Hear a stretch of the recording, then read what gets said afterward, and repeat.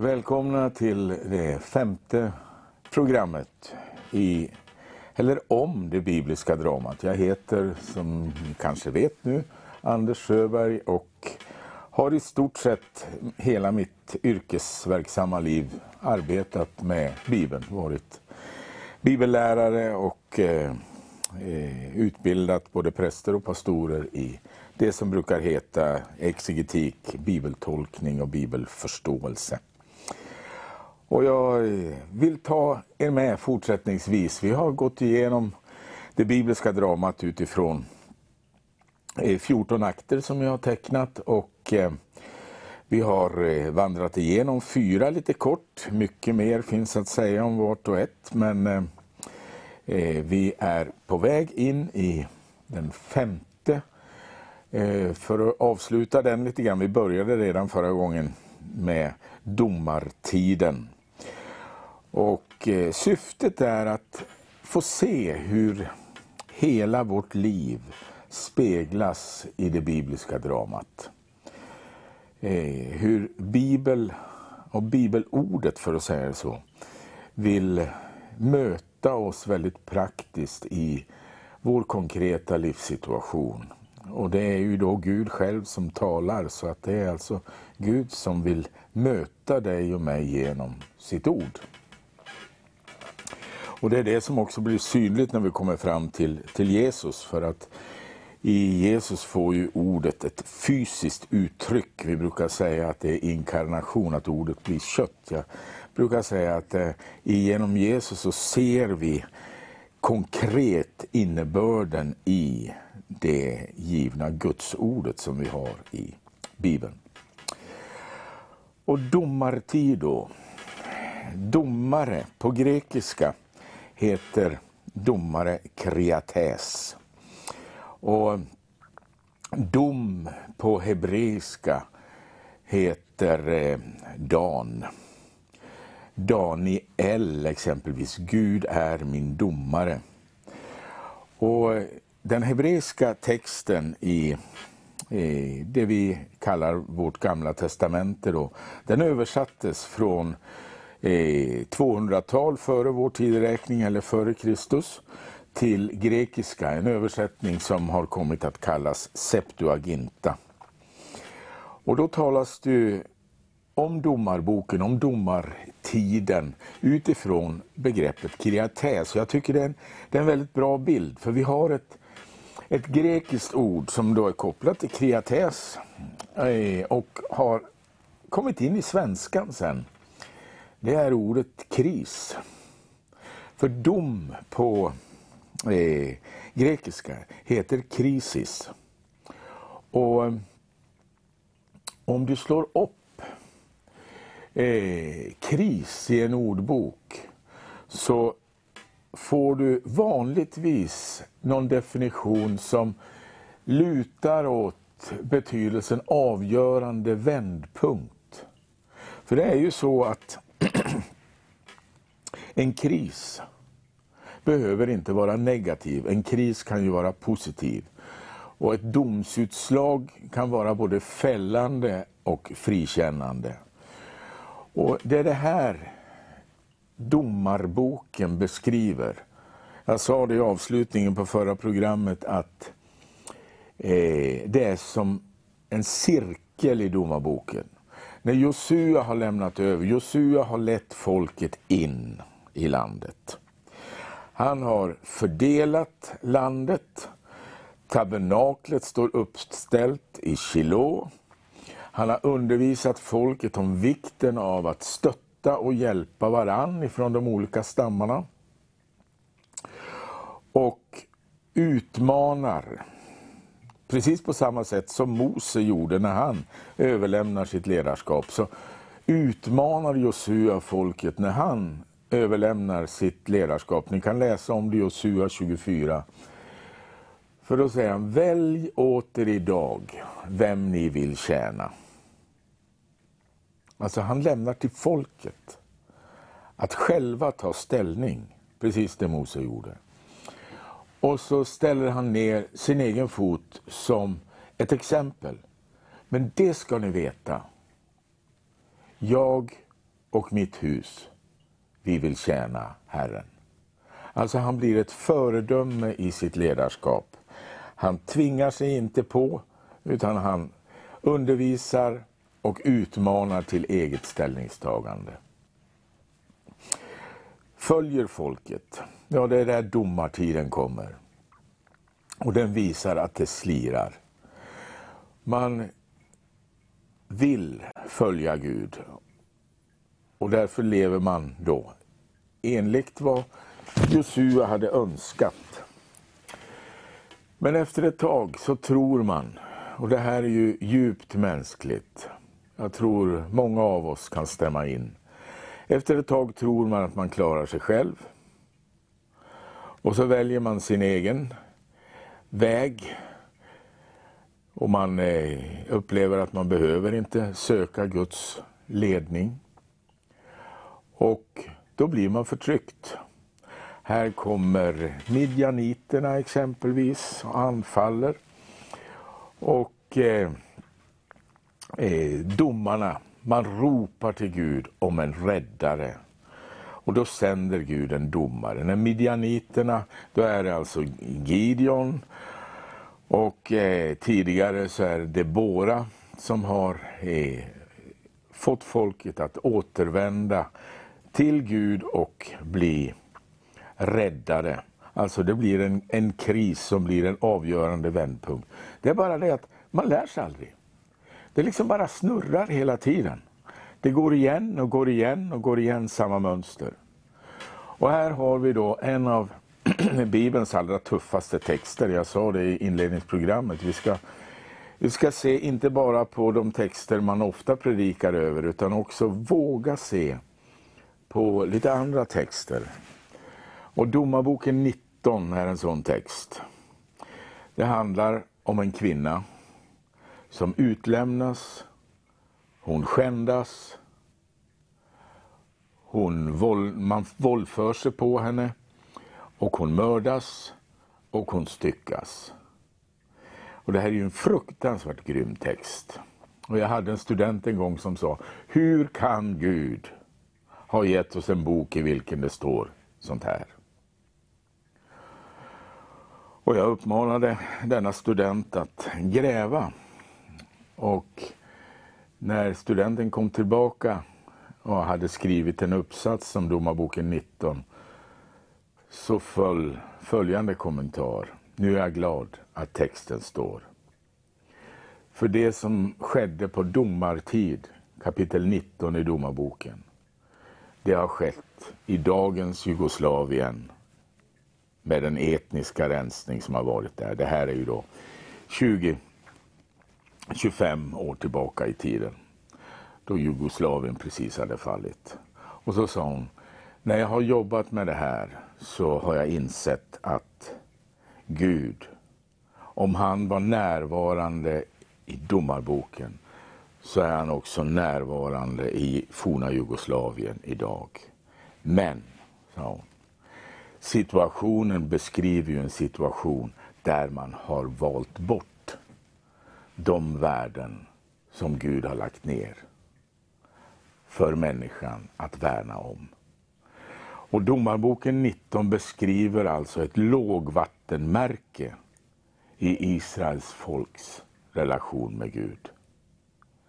Men bibelordet blundar inte för detta, utan tar upp också det. Och det gör alltså att det finns en ärlighet i Bibelns budskap, genom att det då inte suddar bort eller tar bort de här svåra texterna, utan de ligger där och får väcka frågor och får utmana oss att ta tag i de värden som Gud har lagt ner i tillvaron för människan att leva efter. Och så kommer den avslutande domaren. Han är också den första i profetrörelsen, brukar man säga. Och han är den som leder teatern från akt 5 till akt 6. Samuel är den jag talar om. Samuel är den avslutande profeten. Eller ja, han är den avslutande domaren och den första profeten brukar man säga. Mose brukar man säga den största profeten. Men Samuel den första till följd av att genom honom så startar profetrörelsen. Efter Samuel så kommer Natan, vi har Elia och Elisa och sen kommer en rad skriftprofeter. Alltså Hosea, Joel, Amos, Obadja och Jona, Mika och sen kommer de här stora profeterna också, Jesaja, Jeremia och Hesekiel under århundradena som följer. Men Samuel, hans namn betyder Gud hör. Och det här är en beskrivning också det från domartid. Vi har den i första Samuels bok kapitel 1-3. Där har de beskrivning av hur folket har tappat bort Gud i centrum. Och man går inte till Shiloh. Men Elkana, som då är Samuels pappa, han går dit med sin familj. Och Hanna, Samuels mamma, går till tabernaklet. Där hon träffar prästen Eli. Hon utgjuter sitt hjärtas sorg. Hon längtar efter en son.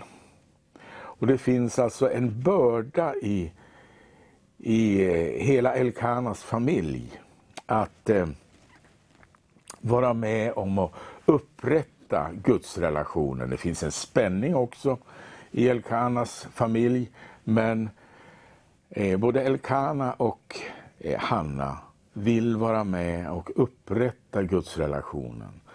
Och hon går in till Eli och står och pratar tyst så att bara hennes mun rörs. Och Eli tror att hon är drucken. Men då säger hon, skulle jag inte utgjuta mitt hjärta till Gud? Och de judiska rabbinerna de säger att Hanna, hon är exemplet på hjärtats bön.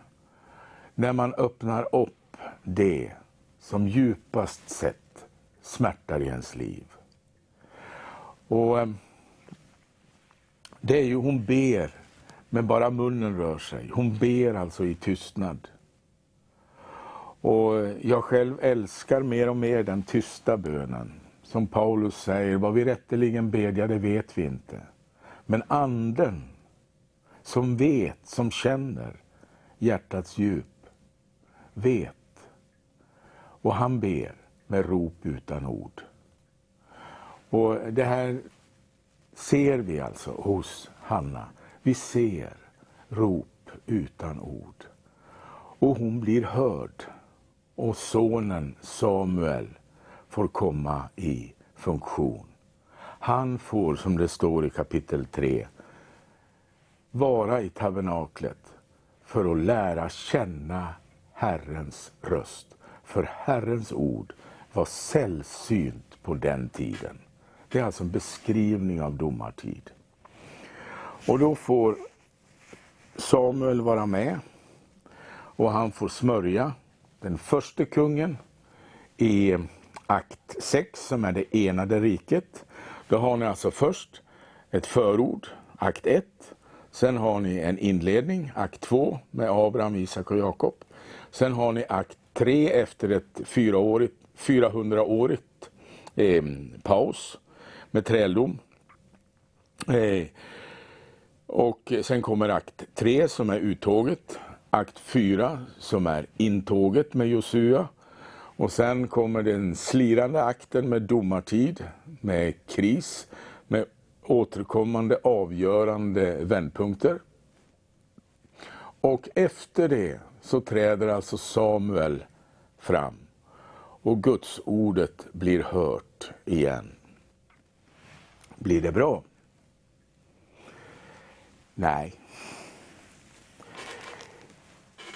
Det blir ett vittnesbörd om att Gud är med mitt i vår mänskliga situation igen. Och jag tror det är det vi behöver se när vi kommer till akt 6. Så smörjer först Samuel Saul till kung. Det enade rikets tid. Nu är vi före och efter 1000-tal före vår tideräkning eller före Kristus. Så smörjer Samuel Saul till kung. Och det blir inte bra.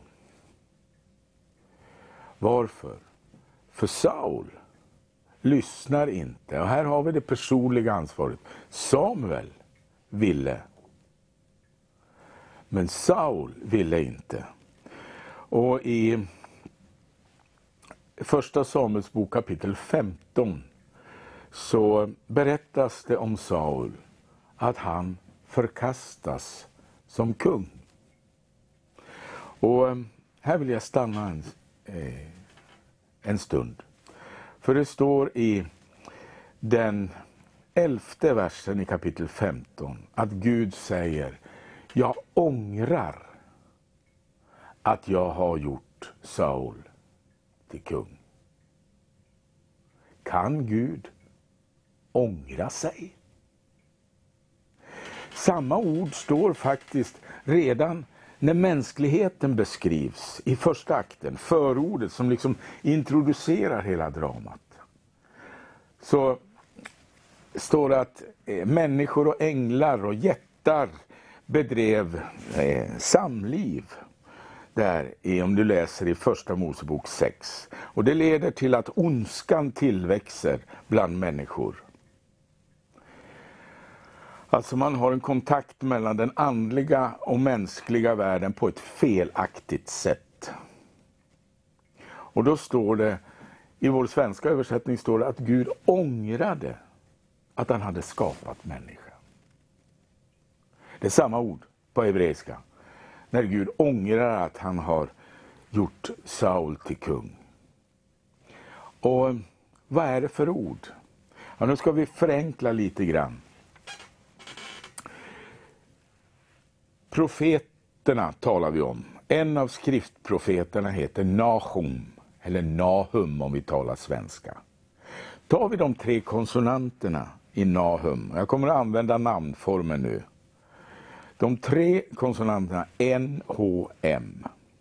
I ett hebreiskt ord så är det konsonanterna som är betydelsebärande. Och det är de 3 konsonanterna som står både här i första Samuels bok 15 och i första Mosebok 6. När det står att Gud ångrade att han hade gjort Saul till kung, att han hade skapat människan. Om du googlar på namnet Nahum så lovar jag dig att du får någonting som synonymt eller direkt säger att Nahum betyder tröst. Du har samma 3 konsonanter i namnet Nehemja. Det har N-H-M och sen en slutstavelse ja. Googlar du på Nehemja så lovar jag dig att du får en betydelse på det namnet som låter ungefär tröstens Gud eller den Gud som tröstar. Ja. Det här är ju inte riktigt lätt att förstå. Kan samma hebreiska ord, N-H-M, de 3 konsonanterna, betyda både ångra och tröst? Hur kan det översättas att Gud ångrar med Saul men samtidigt betyder det tröst? Ja, det är värt att stanna till. För det här visar en utmaning när man ska översätta Bibeln. För det hebreiska ordet Nahum eller Nahum, men vi håller oss till namnformen Nahum. Eller Nehemja, den namnformen. De 3 konsonanterna N-H-M står för ett skeende från något som är negativt till något som är positivt. Alltså, de 3 konsonanterna beskriver skeendet bort ifrån det negativa, det sorgliga, till det positiva och trösterika. Hela skeendet. Och det är ju ett skeende som på något sätt ligger i ordet ångra, därför kan man förstå. Alltså man har gjort något som man är ledsen över. Och man bestämmer sig för att nästa gång jag får chans så ska jag göra så här så att det blir bättre. Det är ju det som ligger i ångra. Men det blir ju konstigt när det hänger löst. Så här med att Gud ångrar. Och i ett textsammanhang, och det har ni i första Mosebok kapitel 24. Det berättas om Isak. Och här står det här ordet igen. Berättas om Isak att han har sorg efter att hans mor Sara har dött. Och när han ser Rebecka vid brunnen så får han tröst i sorgen efter sin mor. Alltså han förs från det sorgliga till det trösterika. När Gud ser människornas ondska så sörjer han över det, men kommer att föra detta till något trösterikt. Det är innebörden. Och då kommer Noa in i berättelsen. När det talas om Saul så sörjer Gud över att han har tillsatt Saul som kung. Men han kommer att föra kungadömet till något positivt och trösterikt. Och då kommer David in i bilden. För vad sägs när Samuel får gå till Davids pappa i Betlehem, Isai, för att smörja en av hans söner. Det är alltså kapitel 16 i första Samuels bok. Då ska en av Isais söner smörjas till kung. Och brorsorna kommer en efter en. Och Samuel, han måste det ju vara. Det måste ju vara han. Vilken kille alltså, vilket utseende, vilka muskler, vilken utstrålning. Nej, säger Gud, det är inte han. För det är inte som en människa ser. En människa ser till det yttre. Men Gud ser till hjärtat. Gud ser till hjärtat. Det är det här som är det grundläggande i att släppa in de grundvärden som Gud har lagt. Inte det att vi lyckas perfekt att leva efter det. Men att vi vet om dem och utifrån dessa grundvärden öppnar vårt hjärta. Vad är det David? Han, kan man säga, han var inte Guds bästa barn om man ser till det yttre. Definitivt inte. Han begår äktenskapsbrott med Batseba. Och då är vi inne i profetrörelsen. Då kommer en annan profet, Natan, och läxar upp honom. Och när han har läxat upp och David har insett att han har gjort fel, då ber han psalm 51. Och nu är vi inne i Psaltaren som har sitt upphov, sin början, sin start i stort sett. Det finns psalmer tidigare, men David är kopplad till nästan halva Psaltaren som vi har den. Så att David får vi nog anse som psalmisten i Bibeln. Och då ber han psalm 51. Gud var mig nådig efter din godhet. Och så kommer det lite längre ner. Du har ju behag till sanning i hjärtegrunden. Alltså David visste att Gud såg rakt igenom. Det grundvärdet, den grundsynen på Gud, den levde han i. Därför var han en man efter Guds hjärta. För han säger, du har ju behag till sanning i hjärtegrunden. Och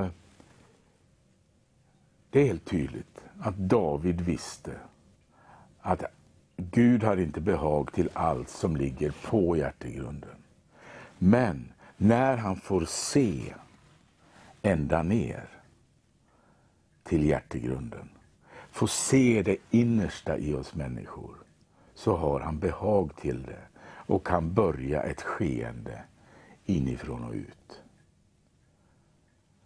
Alltså David får resa sig igen.